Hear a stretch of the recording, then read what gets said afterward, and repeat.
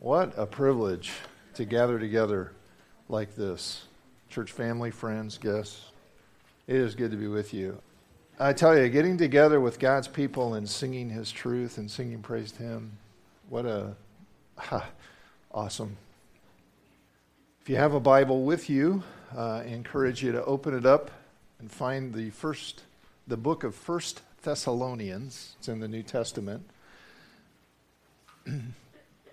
We continue in our series, Bible Basics, common questions people have about the Bible. And if you would like to hear any of the previous messages because you missed it or you wanted to listen to part of it again, you can always go to our website, philida.org, and you can either download the messages or listen to them directly. So far, we have dealt with 3 questions about the Bible. First one, what is it? Second, who wrote it? Third question, can we trust it? And today, I want to go a step further and raise the question, what should we do with it? It's one thing to know what the Bible claims to be. You know, God's message, men spoke, moved from God, men spoke, moved, carried along by the Holy Spirit. It's one thing to know what it claims to be. It's another thing to actually believe that it is what it claims to be. And then it's still another thing to respond to it the way God would have us respond to it. Well, to know what to do with it. Because people respond to the Bible in different ways, and they do different things with it. You know, there are people, for example, who scorn it. They scorn it. They think it's ridiculous. They reject its claims to be God's message written down for our good and say it's full of fairy tales and contradictions and scientific errors and downright dangerous ideas. And if you were to ask somebody with that perspective, what should we do with the Bible? They would probably just say, let's just get rid of it. Let's get rid of it. Throw it on the ash heap of history. Let's be done with it. Then you have other people who, they're not actually hostile toward the Bible, but the interesting thing is that their response ends up being not that different on a practical level anyway. And what they do with the Bible is ignore it. Just ignore it. Because they're busy with their lives. You know, they're busy going to work, raising their families, trying to achieve prosperity, trying to gain everything that they think will bring them contentment and satisfaction and make them happy. And frankly, the Bible just doesn't enter into that as far as they're concerned. Just doesn't. These are people who might even go to church, might call themselves Christians, might even say that they believe the Bible is the Word of God. But they believe it the same way they believe that the sun is 93 million miles away from the earth.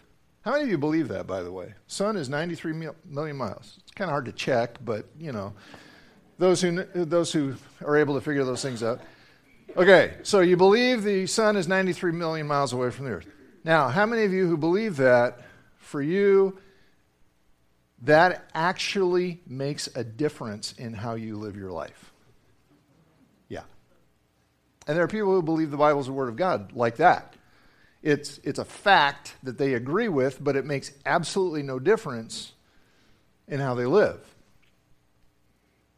Well, as you might guess, those 2 responses to the Bible, either scorning it or ignoring it, those responses are not what God intends. He had His message written down for our good. The only way it's going to do us any good is if we respond to it the way He wants us to. What does He want us to do with it? Well, we're going to take a look and find out. We're going to look at the example of some people who did it right, who did what God wanted them to do with His message. They responded the way He wanted them to. So, in 1 Thessalonians. So 1 Thessalonians is one of two letters written by the Apostle Paul to some believers in Jesus in a town called Thessalonica in Greece.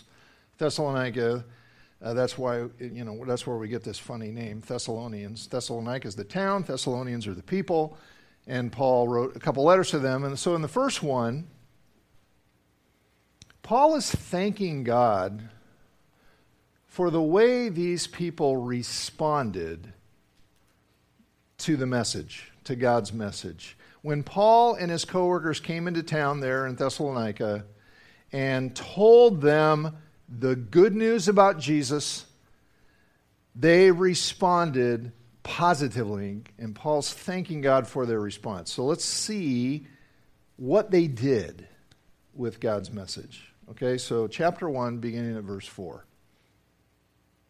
For we know, brothers, loved by God, that He has chosen you because our gospel, the good news, came to you not only in word, but also in power and in the Holy Spirit and with full conviction. You know what kind of men we proved to be among you for your sake, and you became imitators of us and of the Lord, for you received the word in much affliction with the joy of the Holy Spirit, so that you became an example to all the believers in Macedonia and Achaia. For not only has the word of the Lord sounded forth from you in Macedonia and Achaia, but your faith in God has gone forth everywhere, so that we need not say anything. For they themselves report concerning us the kind of reception we had among you, and how you turned to God from idols to serve the living and true God, and to wait for His Son from heaven, whom He raised from the dead, Jesus, who delivers us from the wrath to come. So what did they do with God's message? It says they received it. In other words, they welcomed it. Well, what does that mean? Well, let's look at one more verse that explains it. Just a little ways further. Chapter 2, verse 13. And we also thank God constantly for this, that when you received the word of God, which you heard from us, you accepted it, you welcomed it, not as the word of men, but as what it really is, the word of God, which is at work in you believers. This is what to do with the Bible. This is what to do with this message proclaimed by prophets and apostles and written down for your good. What you do is you welcome it as the very word of God, the very message of God.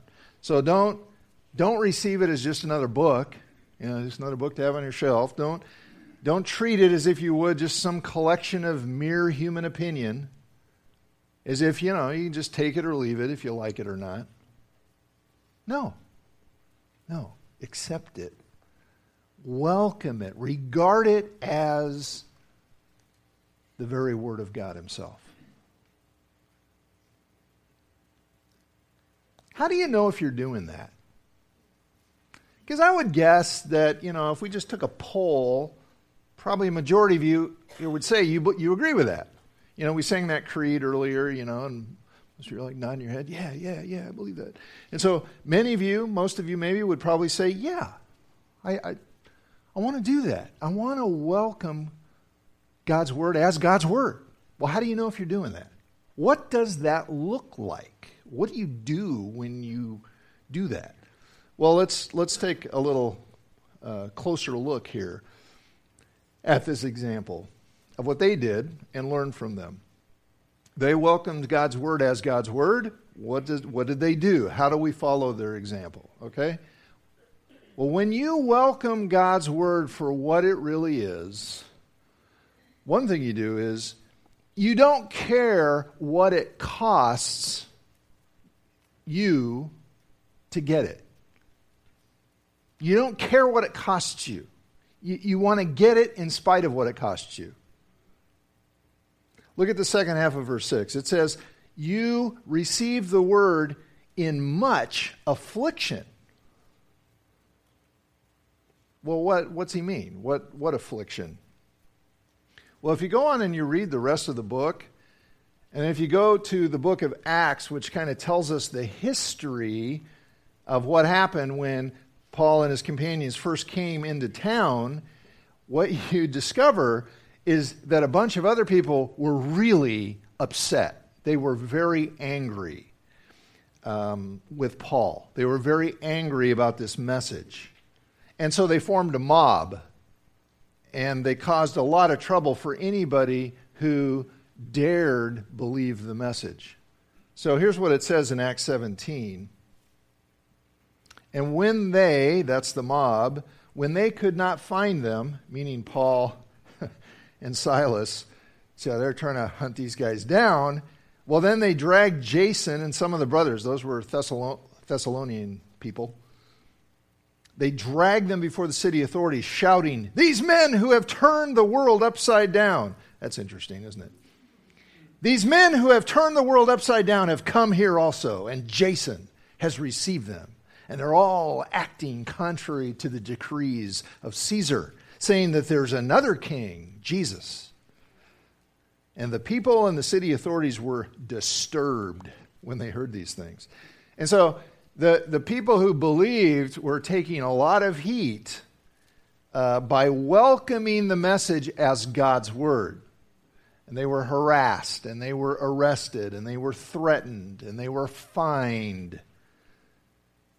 And this is still happening all over the world today.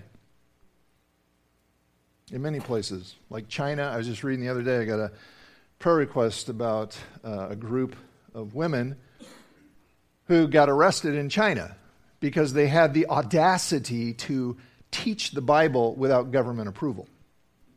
So now they're arrested.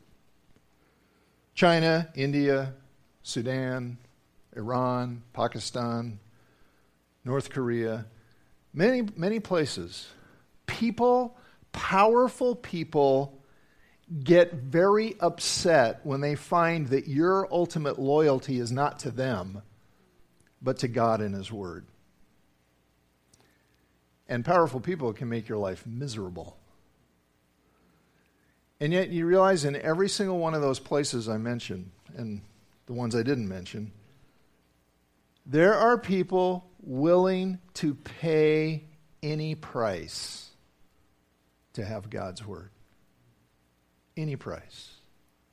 I remember when the Soviet Union was first opening up and hearing about a guy who took boxes of Bibles, and they were right there in Red Square or whatever it's called, and they were giving Bibles to the people, and they just went like that.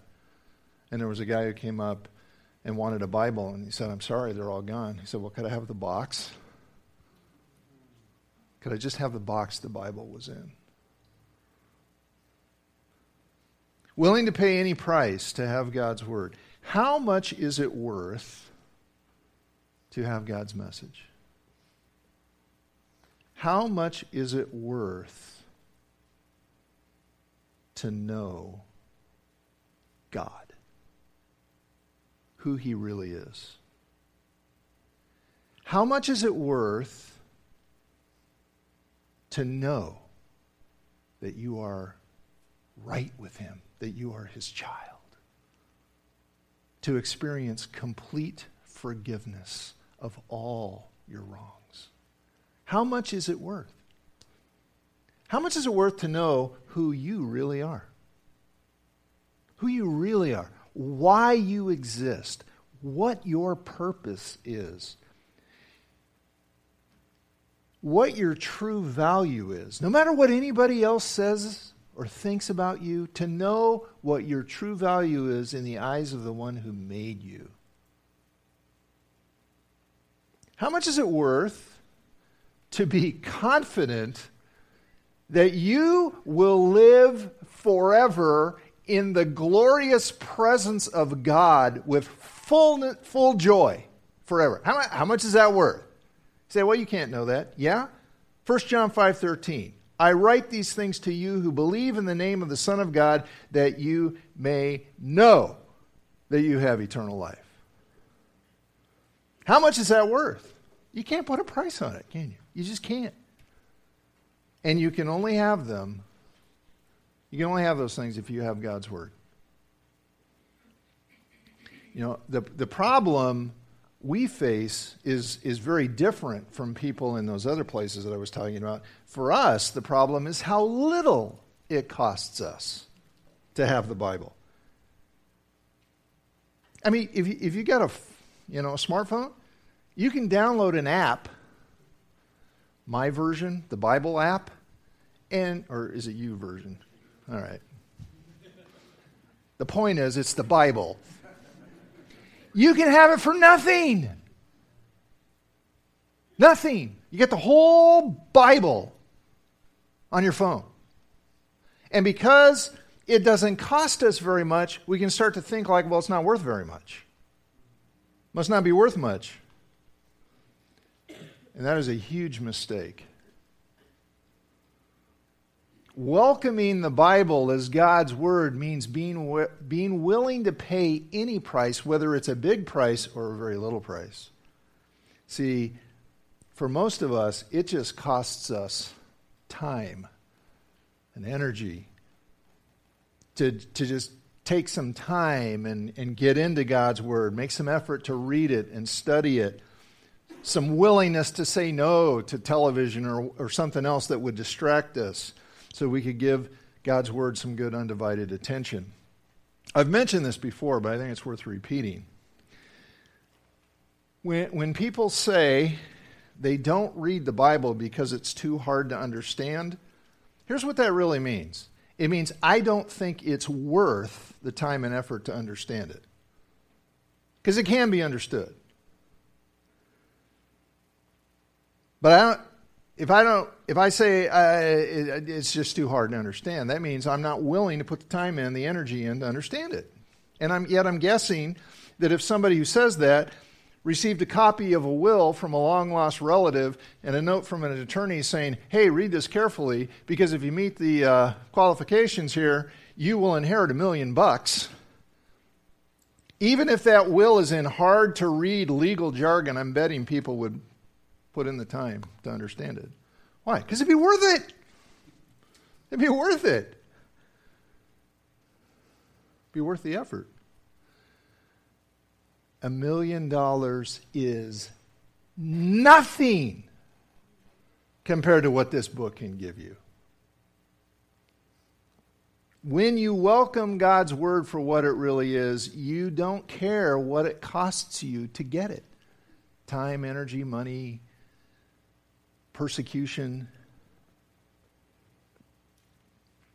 You want it. What else? So you don't care what it costs you to get it. What else when you welcome the Word of God for what it is, the Word of God? You accept it, you receive it with delight instead of duty. More and more your perspective becomes one of delight rather than duty. Verse 6. You receive the word in much affliction with the joy given by the Holy Spirit. When the Holy Spirit opens up the eyes of your heart to see what a valuable thing God's message is, God's word is, your main attitude toward the Bible becomes one of delight rather than duty. Now, you know what duty is, right? Duty is what you do when you feel obligated to do something, even though you don't want to. You don't really have any pleasure in it. So, for you, just think about what might be a duty for you, like filling out your tax return, perhaps, especially if you owe money, or mowing the lawn, or cleaning the toilet, washing the dishes, or whatever. Now, here's the problem. If your attitude toward doing something is only one of duty, then it's not honoring to the person you're doing it for. Because it means your heart's not really in it. Tuesday's Valentine's Day, just a little heads up. If you buy the love of your life a Valentine's gift and you sign the card, I only did this because I had to, you're in trouble. We're in much bigger trouble if we relate to God and His Word only out of a sense of duty, because we have to. See, because if you're focused mainly on your duty, that's very dangerous. It means you're focusing primarily on your responsibilities and your faithfulness to your responsibilities. You're focused on you and not on the beauty and worth and glory of God. That's the problem with it. That's exactly what the religious people were doing, whom Jesus called hypocrites. He said, you honor God with your lips, but your hearts are far from Him. Now, are there times when you got to do your duty? Are there times when, reading the Bible or hearing the Bible does not feel like a pleasure? It's not something you really want to do, but you do it because you know you should. Are there times when duty must be done? Yes, of course.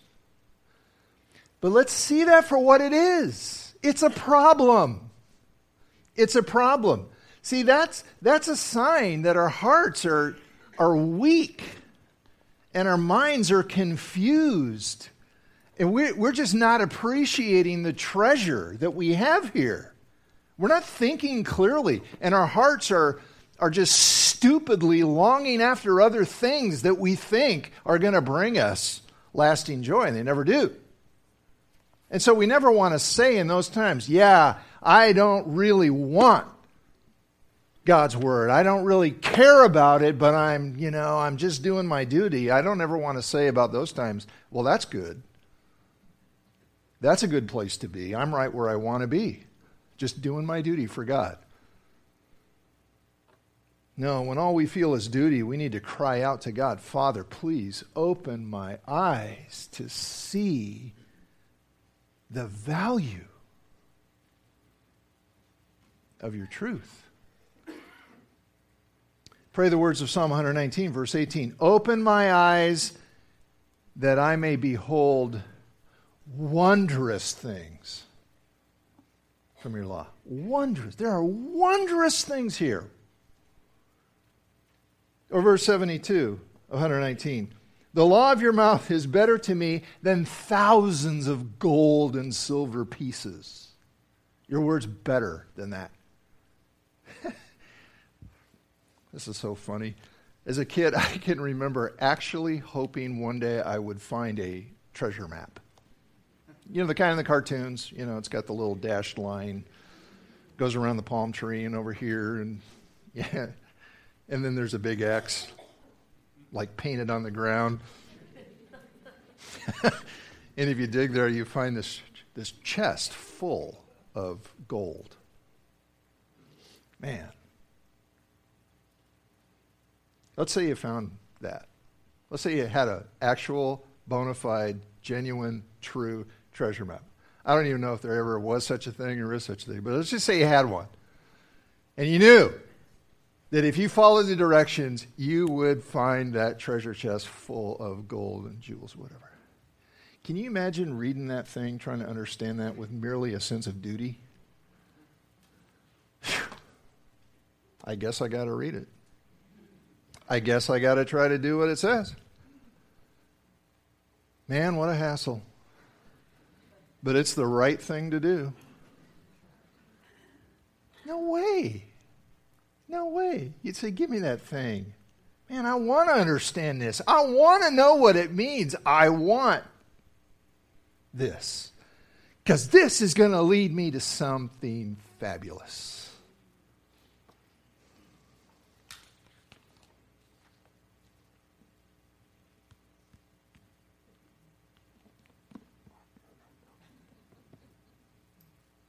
this book will lead you to something far more fabulous, far greater.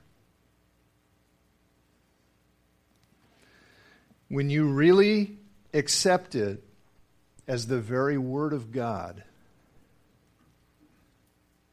then duty gives way to delight. One more.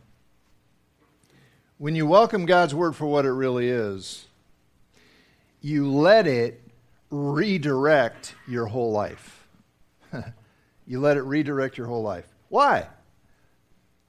Well, because it's the Word of the one who made you. It's the Word of the one who knows you. It's the Word of the one who loves you more than anyone else. And the one who knows exactly what you need to experience lasting joy and satisfaction. Because we don't know on our own. We don't. Yeah. Been reading a book by Tim Keller called Making Sense of God. It's a great book, especially in wrestling with some of the doubts we wrestle with. If you've got friends who are skeptics, it's a tremendous book. But he talks about all the progress the human race has made in so many different areas, technology and really in many places, overcoming prejudice and oppression and all this stuff. And yet when it gets to the issue of finding lasting peace and satisfaction, we keep trying the same stuff the human race has been trying for thousands and thousands of years, and we're just as unhappy as we've ever been.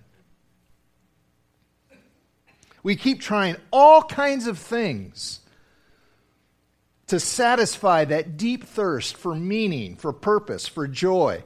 And we keep coming up short again and again and again. Why? Because we don't know on our own what we're made for. We're just guessing. But God knows. And He tells us right here. And the Thessalonians, they got it. They changed the direction of their life. Verse 9 says that they turned from idols to serve the living and true God. Now that's a radical change of purpose.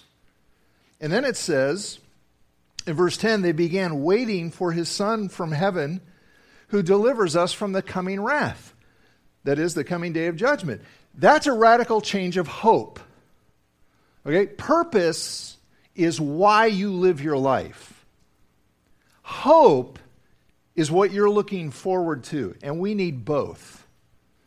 We need a purpose big enough to live for, and we need a hope big enough to keep us from losing heart and giving up in the midst of this messed up world where so much is wrong and there is so much pain. Well, because these people welcomed God's Word into their life as God's Word, they now served Him. They embraced His agenda. They said, I'm done with my agenda. I'm going to serve the living and true God. His agenda, what's that? It's His worldwide purpose of connecting people to Himself, of reconciling people to their Creator through His Son, Jesus Christ. There's no greater purpose than that. So these people, they weren't pursuing their teeny tiny little purposes, bowing down to idols. Why'd they do that? Well, because that's what they had to do so that they could have enough to eat and have enough for the weekend, to have fun and all this stuff. And they said, no, I'm done with that puny little purpose. Now they were all about changing the world by connecting people to Jesus, Lord of heaven and earth. Changing their eternities. Their purpose became his purpose became their purpose. And because they welcomed God's Word into their life, now they were looking forward to Jesus coming again and making right every wrong. See, because when you read it, who saves us from the wrath to come, well, that sounds really negative. And it's definitely negative if that's, if you're on the wrong side of that, and Jesus isn't rescuing you from the wrath to come because you don't trust him, yeah, that's negative. But the positive side is that means that's when every injustice is finally ended. And everything that everybody thinks they've gotten away with is finally resolved. And everything that's evil is done away with forever. And lasting justice and joy and peace get ushered in. That's their hope now. And that's so much bigger than anything else you can hope for. Well, what are the kinds of things we tend to hope for? Well, I hope it's a nice weekend. I hope it gets sunny again. Hope I have a nice retirement. Well, a nice retirement's good. But even if you get it, how long does it last? One day we're all going to enter eternity. That's a lot longer than retirement. And we are going to face either lasting joy or lasting misery based on one thing. Do we belong to the one who rescues from the wrath of God, from judgment? You notice it says Jesus who saves us from the coming wrath. What saves us from the coming wrath is not a thing, it's not a belief, it's not an activity, it's a person. Jesus saves us from the coming wrath. Are we waiting for him because he's our only hope? He can be our only hope because he's the only one who paid the debt that we owe. He's the only one that took the wrath we deserve. That's what he was doing on the cross. And if we trust him, he says the debt's gone. The wrath is gone. He rescues us. He forgives us. He makes us right with God. He comes into our lives. He will never leave us or forsake us. When he's your hope, nothing can take it away. Nothing. Again, there are a lot of things that can ruin a good retirement. Phew. Financial problems, health problems, family problems, you name it. But if Jesus is your hope, it doesn't matter. I don't want this to sound glib, because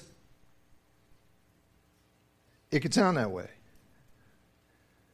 If Jesus is our hope, no matter what happens to us in the meantime, between the time we put our hope in him and the time we see him, and that could be terrible.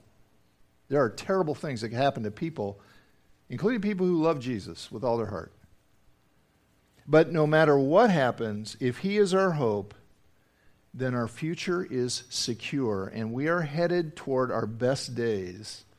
The best days are still ahead of you, and we are going to know joy forever in his presence. Romans 8:18, for I consider that the sufferings of this present time, and some of those sufferings are intense, but I consider that the sufferings of this present time are not worth comparing with the glory that is to be revealed to us. See, when you really believe this book is actually God's word, you're going to let it change your purpose. You're going to let it change your hope. You're going to let it redirect your life. Because nothing else makes sense, really, if you think about it. It makes no sense to say you believe this book and then you just keep on pursuing the puny little purposes and the puny little hopes that everybody else is going after. Like in 1 Peter, it says, be ready to give an account when people ask you for the reason for the hope that you have. That means I'm supposed to live my life in such a way that people would say, wow, you're different. You've got something I want. Tell me about your hope. And if people aren't asking me, it's probably because, well, I'm putting my hope in the same thing they are, with the same results. Doesn't make sense. We were made for so much more. So, this is the question for all of us. Are you welcoming God's word into your life as God's word?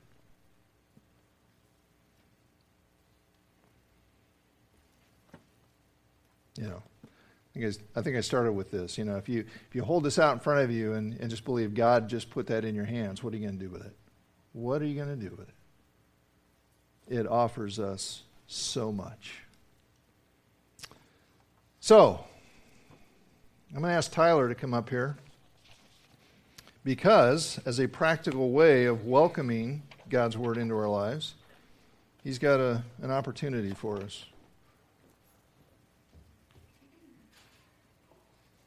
There it is. So, in 2 weeks, on February 26th, I'm going to be doing a 3-hour seminar of an overview of the entire Bible, and the goal is to give you some sort of framework as you read through it. The Bible is a lot like your favorite TV series in one way, and that is that it's telling one overarching story through many little stories or episodes, if you will. And so my goal is to walk us through the large story and the basic framework of Scripture. So as you're reading, you can see how wherever you're at in Scripture, how that connects to that larger story.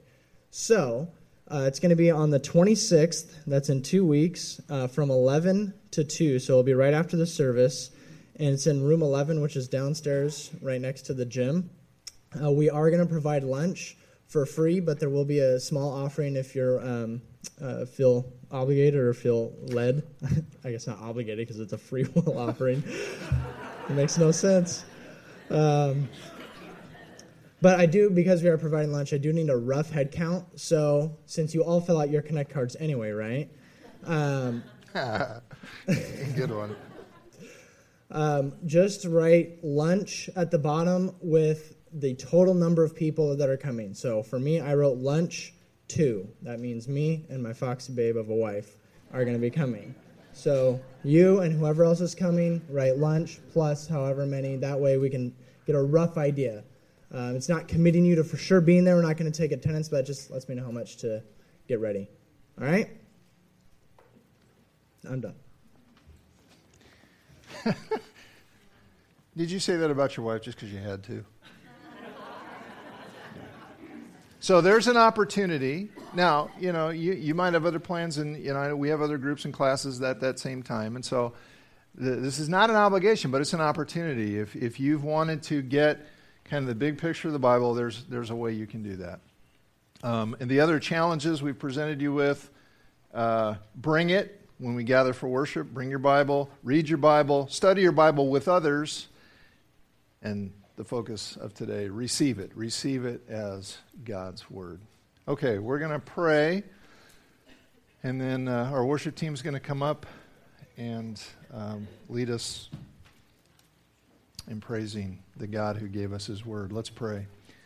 Gracious Father, boy, I can sure think of many, many, many times in my life where I have not seen your Word to be the treasure that it is. And I have related to it with a sense of duty, and I've not been willing to pay any price, and I haven't let it direct my life the way I should. And I suspect that many of us in here would say the same thing. Lord, will you help us? Will you, by your Spirit, open the eyes of our heart to see the treasure of your truth and to transform the purpose we're living for, to transform the hope that we have, what we're looking forward to, where we are seeking our ultimate satisfaction. Lord, may we, like the psalmist, long as the deer pants for the water, so our soul longs after you, and we pursue you in your word. Help us be that kind of people who are actually living out the truth you've given us. In Jesus' name, amen.